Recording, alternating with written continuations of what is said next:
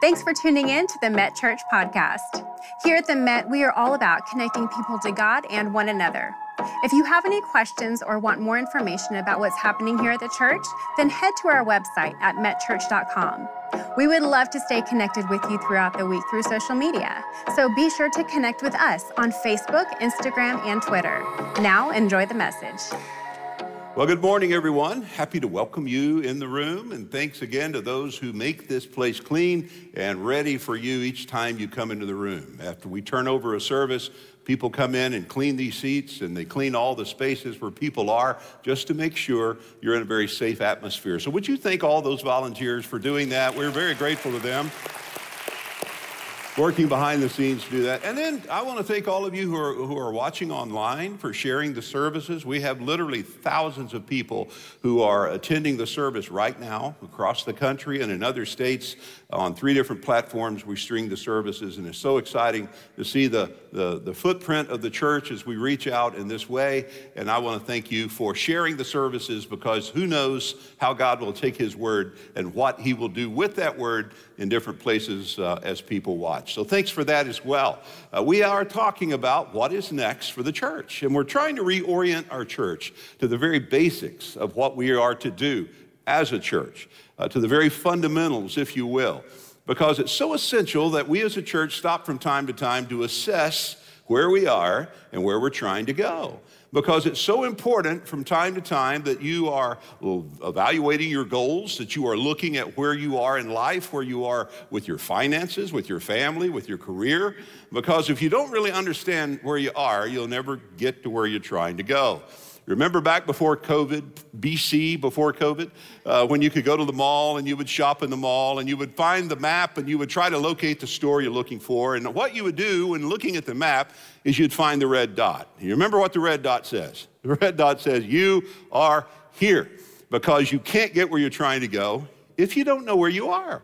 Remember before we had Waze and we had Google Maps back in the old days when you had to call and ask someone for directions, and the first question they would ask you whenever you were saying, hey, I can't find your house, they would say, well, where are you right now? And because they needed to know where you were so that they could guide you to where you need to be. So I think we all get that, but it's important that we do that, because sometimes we don't stop long enough to evaluate it. It's like, hey, I'm making good time, and why should I stop to see if I'm getting where I'm going? I don't want to, I'm making great time.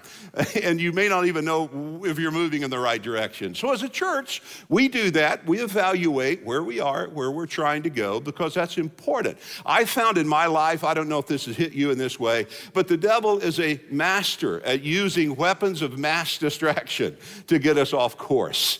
And strategies that he uses are often effective. Now, he's smart enough to know that with most of us in the room and most of us watching online, he really probably couldn't tempt us with something that appeared to be just overtly wicked or just overtly evil.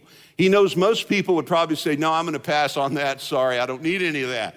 I got enough trouble. I don't want to bring that on myself. So he knows that's not going to be an Achilles heel. He knows that's not going to be a blind spot. So what he will do is not approach you with something that appears to be evil. He'll approach you with something that appears to be good when best is available. And sometimes he gets you to settle for that which is good instead of for that which is best. And so I'm just suggesting, when you look back at the original temptation in the garden, when the devil appears to Eve in Genesis 3, you remember what he said? Do you want to be like God? Now that's important. He didn't say, don't you want to be like me? The temptation was not on the surface to appeal to her to fall down, but to fall up. So sometimes good can become the enemy of best, and sometimes we settle for less than God's best for us, our life, and it's a strategy of the devil. It can happen in a church. It can happen to anyone. You see, you will end up on whatever level you settle on. You won't go past that. You won't grow past that. And so I'm just suggesting you never settle. Just don't settle. And realizing living is what you're alive to do. And God has a purpose and a plan for your life. And part of his purpose and plan for living is to evaluate how we're doing that. And to make sure, as I want to talk to you for a little while about, that we are sharpening our focus. Make sure we are sharpening our focus. In fact, when Paul was writing to the church at Philippi, the Apostle Paul said in Philippians 4, he says, Forgetting the things that are behind, I can't do anything about that anyway. Pressing toward the things that are ahead, I can do everything about that. He said, this one thing I do. Remember Curly from City Slickers? That scene where he said one thing? That's not bad theology. So many times we get involved in so many other things and we neglect the one thing God has designed us to do. God has primarily designed you for a purpose. He's designed you to do that one thing. So be the best you can do and learn to do better the thing you do best, because God has a plan for every life. He has a plan for this church. So Paul said, look, this one thing, stay focused on what he has called you to do.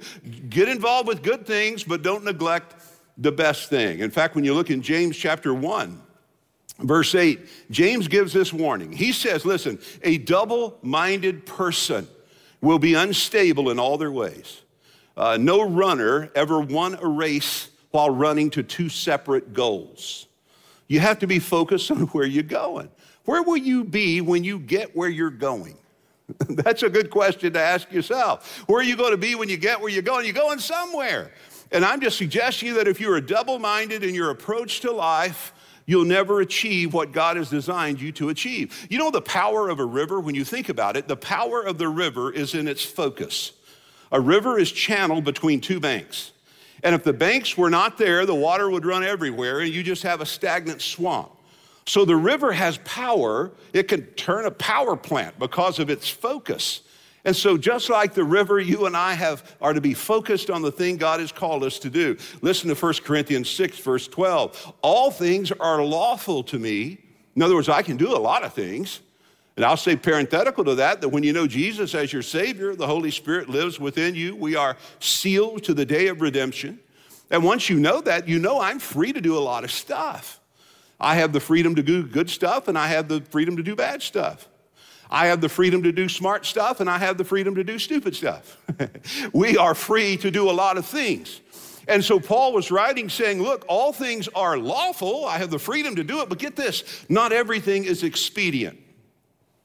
We get the word expedition from that word expedient. If you've watched documentaries of people who train and prepare to go climb K2 or Mount Everest, you see that a lot of people put years and years and years of training and money and effort into preparing themselves for what they will call an expedition. Now, I've seen people that have done that crazy stuff, and I've heard them interviewed, and you know what I've never heard them say? I've never heard one of them say, I actually don't even know how we ended up there. We were just taking a hike through the mountains, and next thing you know, summit. Never happened. They were expeditious, they were purposeful, they were intentional, they had a clear focus on where they were trying to go, and they stayed with it. They dropped out of left things off that would keep them from achieving that goal, and they were purposeful until they achieved it. And I'm saying, guys, you've got to have that laser focus in your life as well.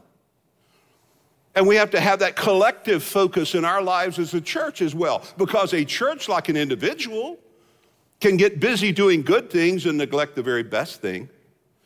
We can be a good church when being a better church was available. We can do good things when the best things are available. So we have to stop and evaluate and assess sometimes, are we doing a lot of good things and neglecting what is the very best thing?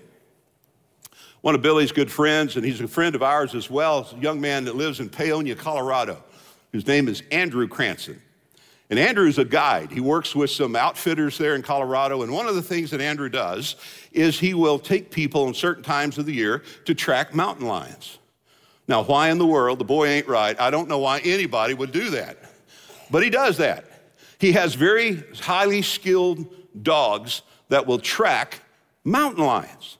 And he's invited us to go. Let me tell you something. This fat boy ain't going chasing a mountain lion. That is not, I'm built for comfort, not speed. And the last thing I want to do is, they can outrun me. You remember that joke. So, so the point is it ain't going to happen. But it was interesting to know he does that. He's very good at that. I've seen his pictures and he's very good. I heard about a guy that kind of was inspired by Andrew, and he bought this very expensive mountain lion tracking dog. And so he thought he would take it out and see how it worked. And so, man, for over an hour, they're tracking, and if you know that terrain in the Rockies, that's some rough hiking. And so he's tracking this dog as it's on the scent of this mountain lion, and all of a sudden the dog changes and it starts going in a different way. So he's obviously following after the dog, and he realizes after about an hour of chasing this dog, he's after an elk. So they track the elk for a while, and then a little while he goes a different direction. The guy realizes this thing, we're not chasing elk now, we're chasing mule deer. And ultimately, when he caught up to the dog, it had caught a rabbit. When I heard that, I thought, that's exactly what happens with the church. We start out saying, this is where we're going to go, and all of a sudden this happens, and we chase that shiny thing, and then that jumps up, and we're running over here, and then that happens, and we're over here. And before you know it, we don't even look like what we started out. We're not even resembling what we intended to achieve. So I'm saying we have to sharpen our focus and be sure we're about the very best things. So that's really what the series has been about. I talked about the best thing when Jesus said the great commandment of Matthew 22 is love God. What in the world can we do better than love him? Let me tell you something. There are people out there that can speak better than I. There are people that may be able to sing better than us. There are people that may be able to perform at a higher level than us. But listen, no one in the world can love Jesus more than us.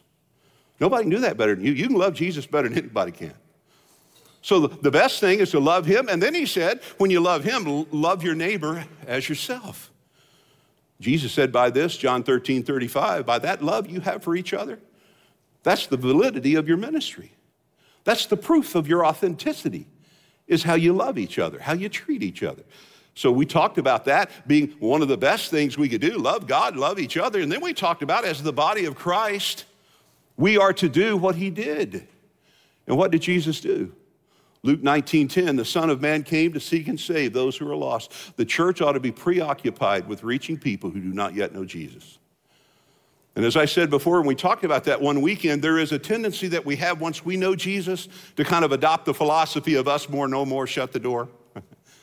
And churches become little conclaves for the completely convinced, little hotels for the saints instead of hospitals for the sinners. And all of a sudden, you become a church that's just about us, and we lose sight of a world around us that desperately needs Jesus. And the reason Jesus came into the world was to say to his people, it's always about the people who do not yet know him.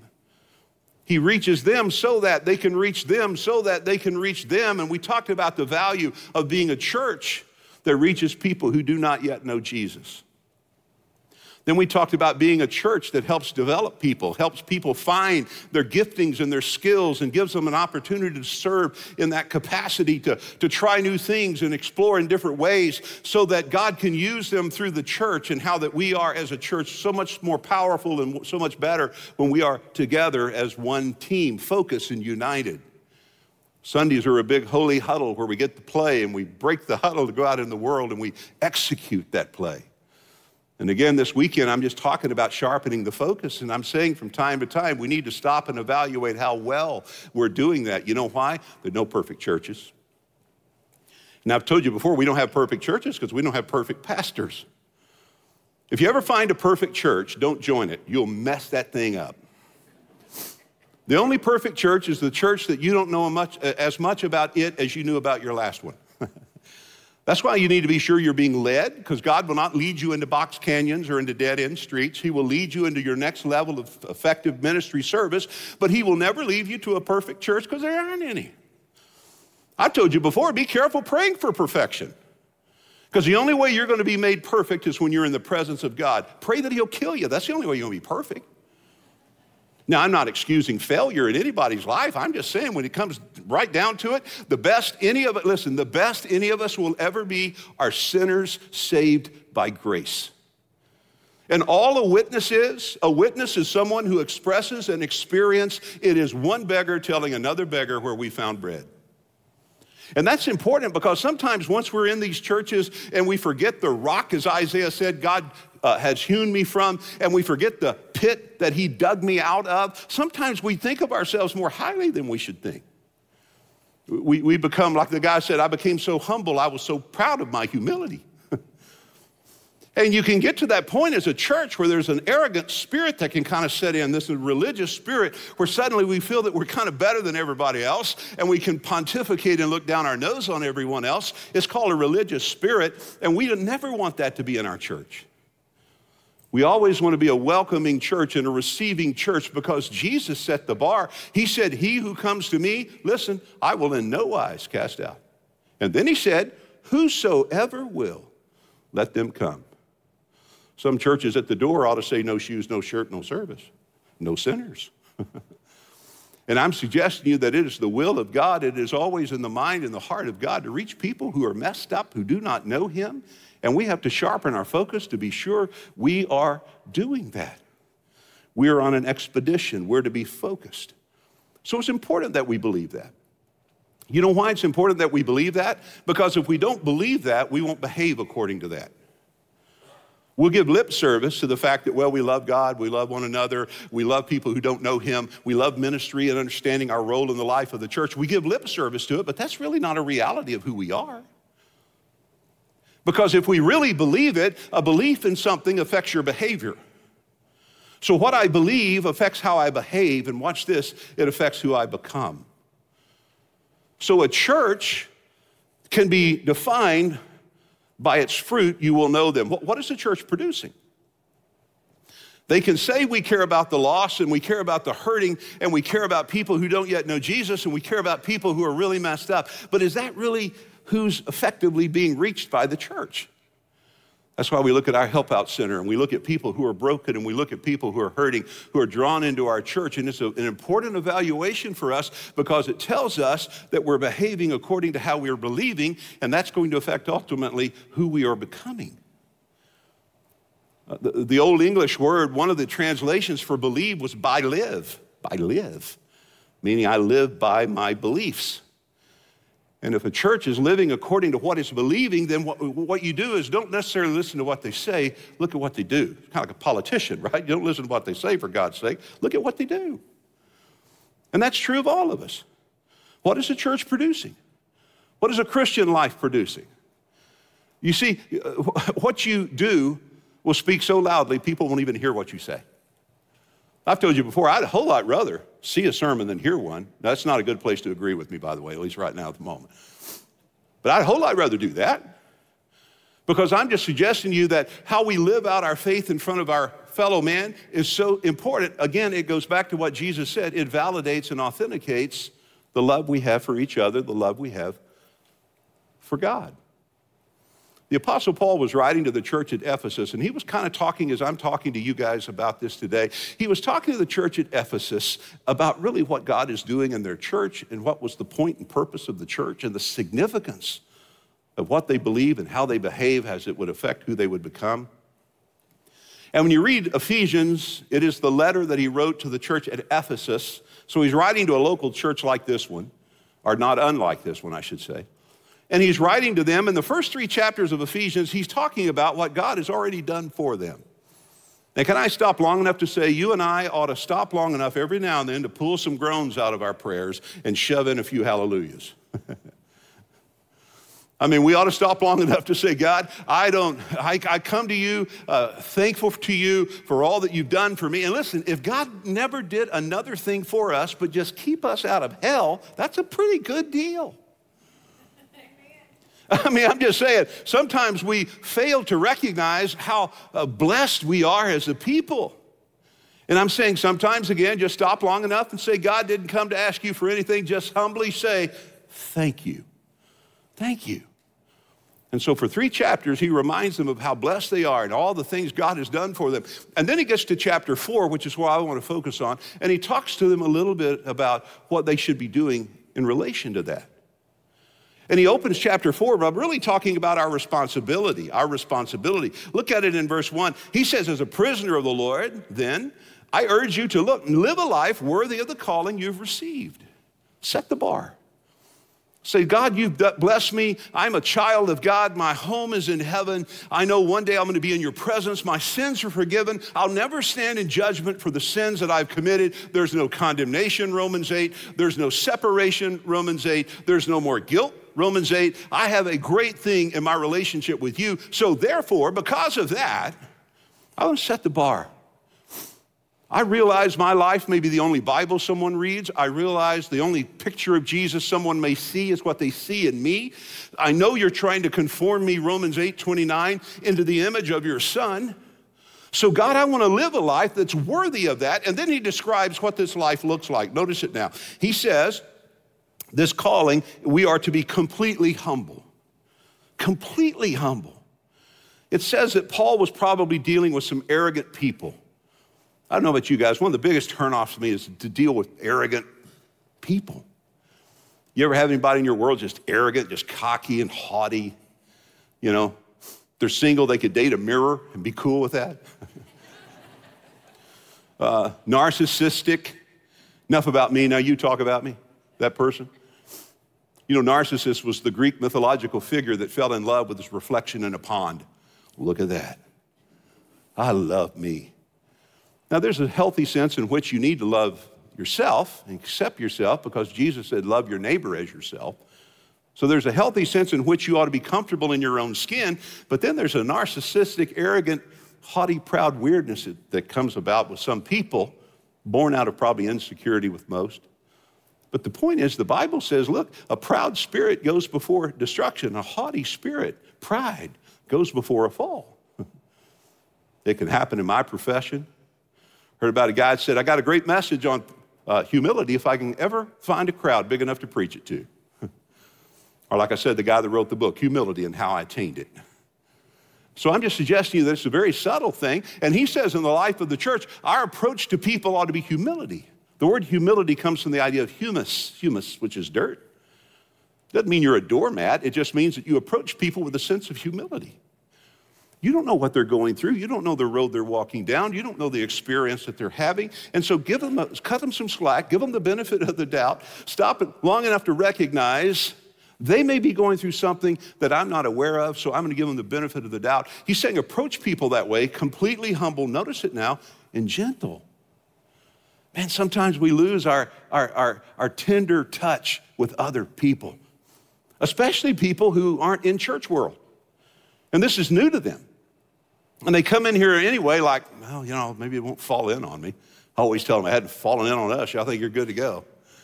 Or that person that says, man, I don't go to church, there's too many hypocrites. I say, oh man, come on, one more ain't gonna hurt anything. So the point I'm making is we have to be gentle in how we handle people. Let me give you a good proof text. Over in Galatians chapter 6, the Bible says if someone is overtaken in a fault, if they were doing something maybe they shouldn't have been doing, or maybe they were doing something they should have been doing, but all of a sudden they're overtaken. It's the idea they were ran down, ran over, and in that they were broken. You who are spiritual, he said, you who are spiritual, restore that person, considering yourself. So he's giving a word to the church at Galatia concerning broken people, and he's saying, when you encounter someone who's broken, and not all brokenness are areas that you can see. There are people that walk into this room every weekend that's broken. I've told you before, I'm still broken. I mean, I don't think you get through levels of grief in your life and losing someone you love like I have and get over that. You just get through it. And I'm just saying, you don't know. You look at someone and they're smiling and you don't know the brokenness of their life.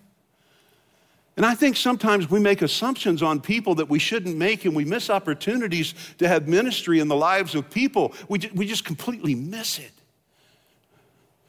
Listen, don't be ashamed of your brokenness. I've found in my life that the effective ministry happens in the brokenness. It's broken people that make a difference in the lives of other people. I really do believe it is doubtful that God can use anyone greatly who has not, first of all, been hurt in some way very deeply. And oftentimes, the deeper the hurt, the greater the use. Everybody's been broken over something. And he's saying in Galatians 6, he says, man, when you encounter someone who's broken, you're to restore them. The word restore is the same word that's used to reset a bone. That's why I say broken, to reset a bone. I don't know if you've ever broken a bone before, but when you go to the doctor and you get some attention on that bone, can I give you one word you want them to follow very carefully? It is this word, gentle. Gentle. But if the doctors treated us like some churches treat broken people, they'd do something like this. They'd say, what were you doing when you broke that bone? Were you sinning? Maybe that was God breaking your bone. You ever thought about that? Because he just doesn't like you. Something about you God doesn't like. I mean, I know we don't say that in those words, but that's how a lot of churches communicate to people. They have this idea that God's some vindictive sovereign sadist that just takes pleasure in the pain of people. And sometimes in churches, we communicate that because before we offer ministry, we want to know what were you doing when you did that, because we may not help you, partner. We want to make sure you learned your lesson. We're not dispensing care around here till we know a little more about you. And boy, there's nothing more foreign to the Spirit of God than that attitude. You know what will happen? People will saturate the presence of those people with their absence. They will run. I'm telling you, you can tell when somebody cares about you. You know why? They're humble and they're gentle. That's why when we have people come through the doors of our church that are broken, have broken relationships, broken in their finances, broken in their health, broken in their heart, you don't know where they're broken. So the approach has to be humble and gentle. And the goal has to be restore them. And here's what I know about broken people. You're going to be in ICU for a while if you're really broken. You're not going to be able to do what you did at the same level. I mean, can you imagine when people come through the church door and they're broken over something that they've gone through, maybe grief or maybe some kind of a relationship, maybe the loss of someone, maybe the loss of a job, a dream, a career. I don't know, but they come through the doors broken, and sometimes there's an expectation that they're here. Man, we need to get you out there on the field, and sometimes what they need to do is just sit and listen for a while. He's got to heal. Your heart needs to heal. And I'd be a terrible pastor to you if I'd feel like I'm just using you and taking advantage of you if I told some of you the first thing you need to do is just jump back out there on the field and get back in there. Sometimes you need to sit in ICU for a little while and let your heart mend. Let me take God's word and apply some medicine and allow the Holy Spirit to do something deep within you to get you stronger. Now listen, the goal is to get you out of ICU. When Cindy was so sick for so long, 21 days in that neuro ICU. But every day, you know what we prayed for? That she would walk out of there.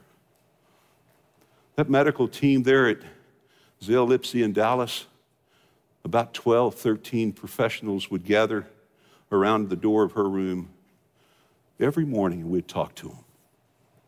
And the goal was to get her out of there. Listen, when you walk through the doors of this church and you're broken and you're hurting, can I tell you as a pastor, my goal is to get you up and get you out of here. To get you back on your feet. Humble, gentle. That's what Paul said. And I'm just saying, guys, we can say we believe that, but if we don't behave according to that belief, we're going to handle people wrong. We're going to be a church that's judgmental, and we're going to be a church that talks down to people, and we're going to be a church that's not welcoming to broken people. And I want to tell you something. I shared the stat with you, but there's over 1,500,000 people in Tarrant County alone that aren't in anybody's church. You know what all those people have in common? They are broken over something. So what do I want our church to do? I want our church to be true to what we say we believe and have a responsibility to live a life worthy by being humble and gentle. I need to hurry. Notice he said, be patient. The word patience is an interesting word. It carries with it this idea of bearing up under a burden. I told you a minute ago, be careful praying for perfection because the only way that'll happen is when you're in heaven. Here's another one to be careful about praying for. Patience. Because the Bible says, you ready? Tribulation brings about patience. If you want patience, pray for trouble. Just cut to the chase. Just pray for trouble. You say, you know, God, we're getting along great in the marriage right now. Would you bring a little trouble? That's what we need. God, the bills are paid. I got money. Would you bring some adversity on the job? Maybe threaten for me to. I need that because I want patience. It's the only way you're going to get it. So he was talking to this church and he was saying, look, you're going to have to learn this value of patience when you go through some trials because the enemy is going to come against you when you're doing what I've called you to do. But in the tribulation, you're going to find patience that will be reflected in how you handle that adversity. Patience is endurance. You know what it means? I've told you before, sometimes God will lift the burden off of you and sometimes he will strengthen you to carry the burden. That's patience. Patient endurance is the strength to bear up under what you're dealing with today. I wish I could stroll out here and sprinkle a little pastor dust on everybody and all your burdens just go away. Wouldn't that be good? And we'd just skippity-doo-dah out of here and go about our week. But I don't have that power. I can tell you when you tune in online and when you're a part of a service like this, sometimes God does instantaneously lift the burden. I've seen it happen. And sometimes he just strengthens you to carry the burden for another week. That's his problem. That's on him. That's not on me. I'm just saying that this patience thing is important. He says, bearing one another in love. And then look at verse 3. He says, make every effort to keep the unity of the Spirit through the bond of peace. Here's what we cannot do in a church. What no church can create unity. A church is to keep the unity. Unity is created through the work of the Holy Spirit. The Holy Spirit takes people from different backgrounds, different opinions, different political persuasions. He takes people from here, from there, and all of a sudden he creates unity within that's the work of the Holy Spirit. Now what he says we're to do, part of our responsibility, we're to keep that unity. My responsibility is to keep the unity. In other words, anything that drives a wedge between us, I got to fight against that. I got to ask myself, is that a hill on which I want to die? I mean, do I want to lose a relationship over that? I've seen Christian people respond to each other in such terrible ways. What I've thought about is, think about this with me. God may put you next door to somebody in heaven that you won't even speak to here on earth. For eternity. Someone said to dwell above with those we love, that will be glory. But to dwell below with some we know, that's another story. You'll be in your mansion in heaven looking out at the blinds before you go to the mailbox. Make sure they're not in the yard. Don't act like you don't do that. What am I saying? I'm saying we are to keep this unity. We're to love each other as we love him. And I'm just going to touch on these last ones. Good night. I burned my clock here. So let me give you this. He talks then about the essentials. Someone has well said, in essentials there should be unity, and in non-essentials there should be liberty. But in everything there should be charity. There are a lot of non-essentials in the Bible. Paul dealt with them in Romans 14 when he talked about some people would eat meat, some wouldn't. Some people were offended by that. Some people say, I don't have a problem with this. Other people, I have a problem with this. What he's saying is you just respect each other. If you don't eat meat, then don't give people grief who do.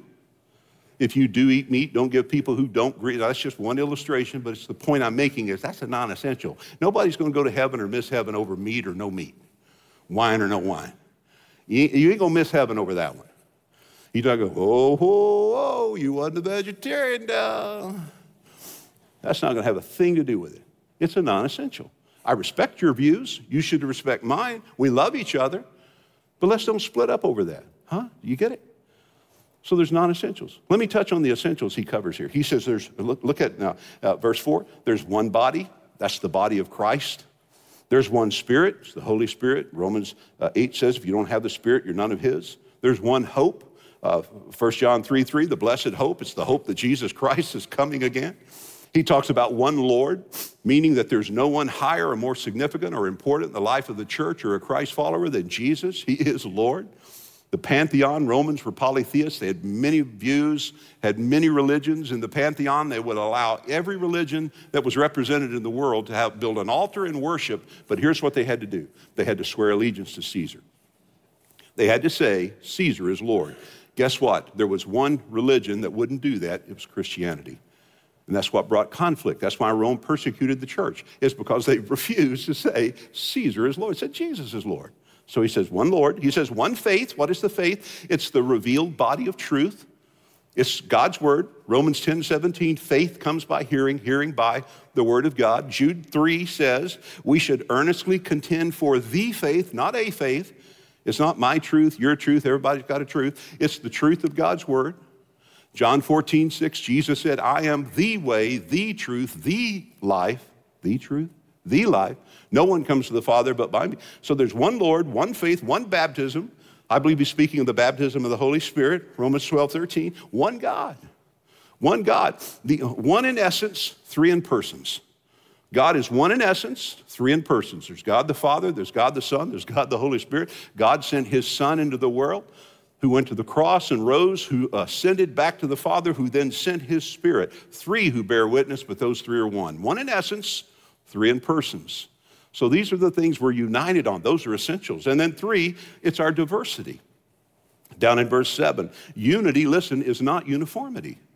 The body is diverse. My ears are different than my eyes. My hands are different than my feet. Our bodies are diverse, but they work in unity. So I'm suggesting to you that it is unity, not uniformity. We're all diverse. You say potato, I say tomato. You say tomato, I say tomato. We're diverse. So our unity exists within our diversity. And then the last point is our maturity. He talks down in verse 4 that we understand how he's wired us and we grow up in maturity into faith in Christ Jesus. Now let me say this as I close about spiritual maturity in the life of the church. It cannot be legislated or mandated. You cannot force spiritual maturity. And this is where sometimes people like pastors and people in leadership, this is where we miss it a little bit, in my estimation. My dad was a pastor, and I know that there were messages that he preached. I know there were messages that he preached where he preached them out of frustration because he wasn't seeing enough a growth in the life of the church. So he would sometimes in frustration feel like the best way to deal with it is just bring one of those hard sermons. Just straighten them all out. And my dad was one of those old school hellfire damnation preachers, if you know him. I love him. He's in heaven. I love him. I told you, I've got some of his old preaching Bibles in my office, and they still smoke like old nuclear reactors. Wow. I can still go back and hear him speak and want to walk the aisle to just as I am and get saved all over again. He still puts that kind of fear in me. But my point is, the reason pastors will do that is they're frustrated. They know what's best, and they don't see people taking advantage of doing what's best. They're not seeing the growth. And so what they do is, instead of in front of the sheep, leading the sheep, you get behind the sheep. And what happens when you're behind the sheep because you're frustrated at the sheep and you start pushing the sheep, they scatter. You push cattle. You get behind cattle and you push cattle. If you push sheep, they scatter. That's why he said the church is a flock. If you're not leading the church, if you get behind them because you're frustrated with them, they'll scatter. What's my point? My point is you cannot legislate or mandate spiritual growth. All you can do is create an atmosphere where that can happen. It'd be like you going home and looking at your kids and yelling at them, grow, grow. They're going, okay, I mean, what do I do with that?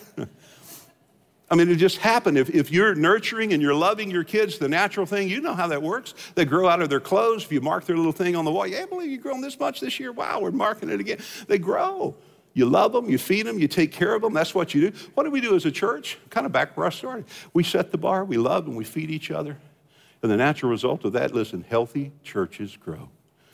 So I want our church to be measured by what we produce. And I want our church, listen, to be a place where the broken come, where those who need Jesus can come, and they can find his salvation, his forgiveness, his healing, and they can find spiritual health. Let's pray. Father, thank you for your word. Thank you for the opportunity to teach this morning, and for those who have honored you and certainly honored me with their presence today. Thank you for those who watched online. And Father, I pray in each case, you will take your word and through the power of your Spirit, you will apply it in a way that changes our lives. You said in Isaiah, your word never returns void. It always accomplishes the purpose for which it was sent. So help us, Lord, to be receptive, to be hearers of your word, as James said, and to be doers of your word. And for my friends who've never trusted you as Savior, I pray this would be the moment when they swallow their pride and humble their heart and say, Lord Jesus, with all that I know about me, I now trust all that I know about you. Come into my heart, forgive my sin. This is my prayer, and I pray this in Jesus' name. Amen. Thank you so much for tuning in today. If you have any questions or prayer requests, please contact us by visiting metchurch.com so that we can follow up with you this week. We look forward to seeing you next week.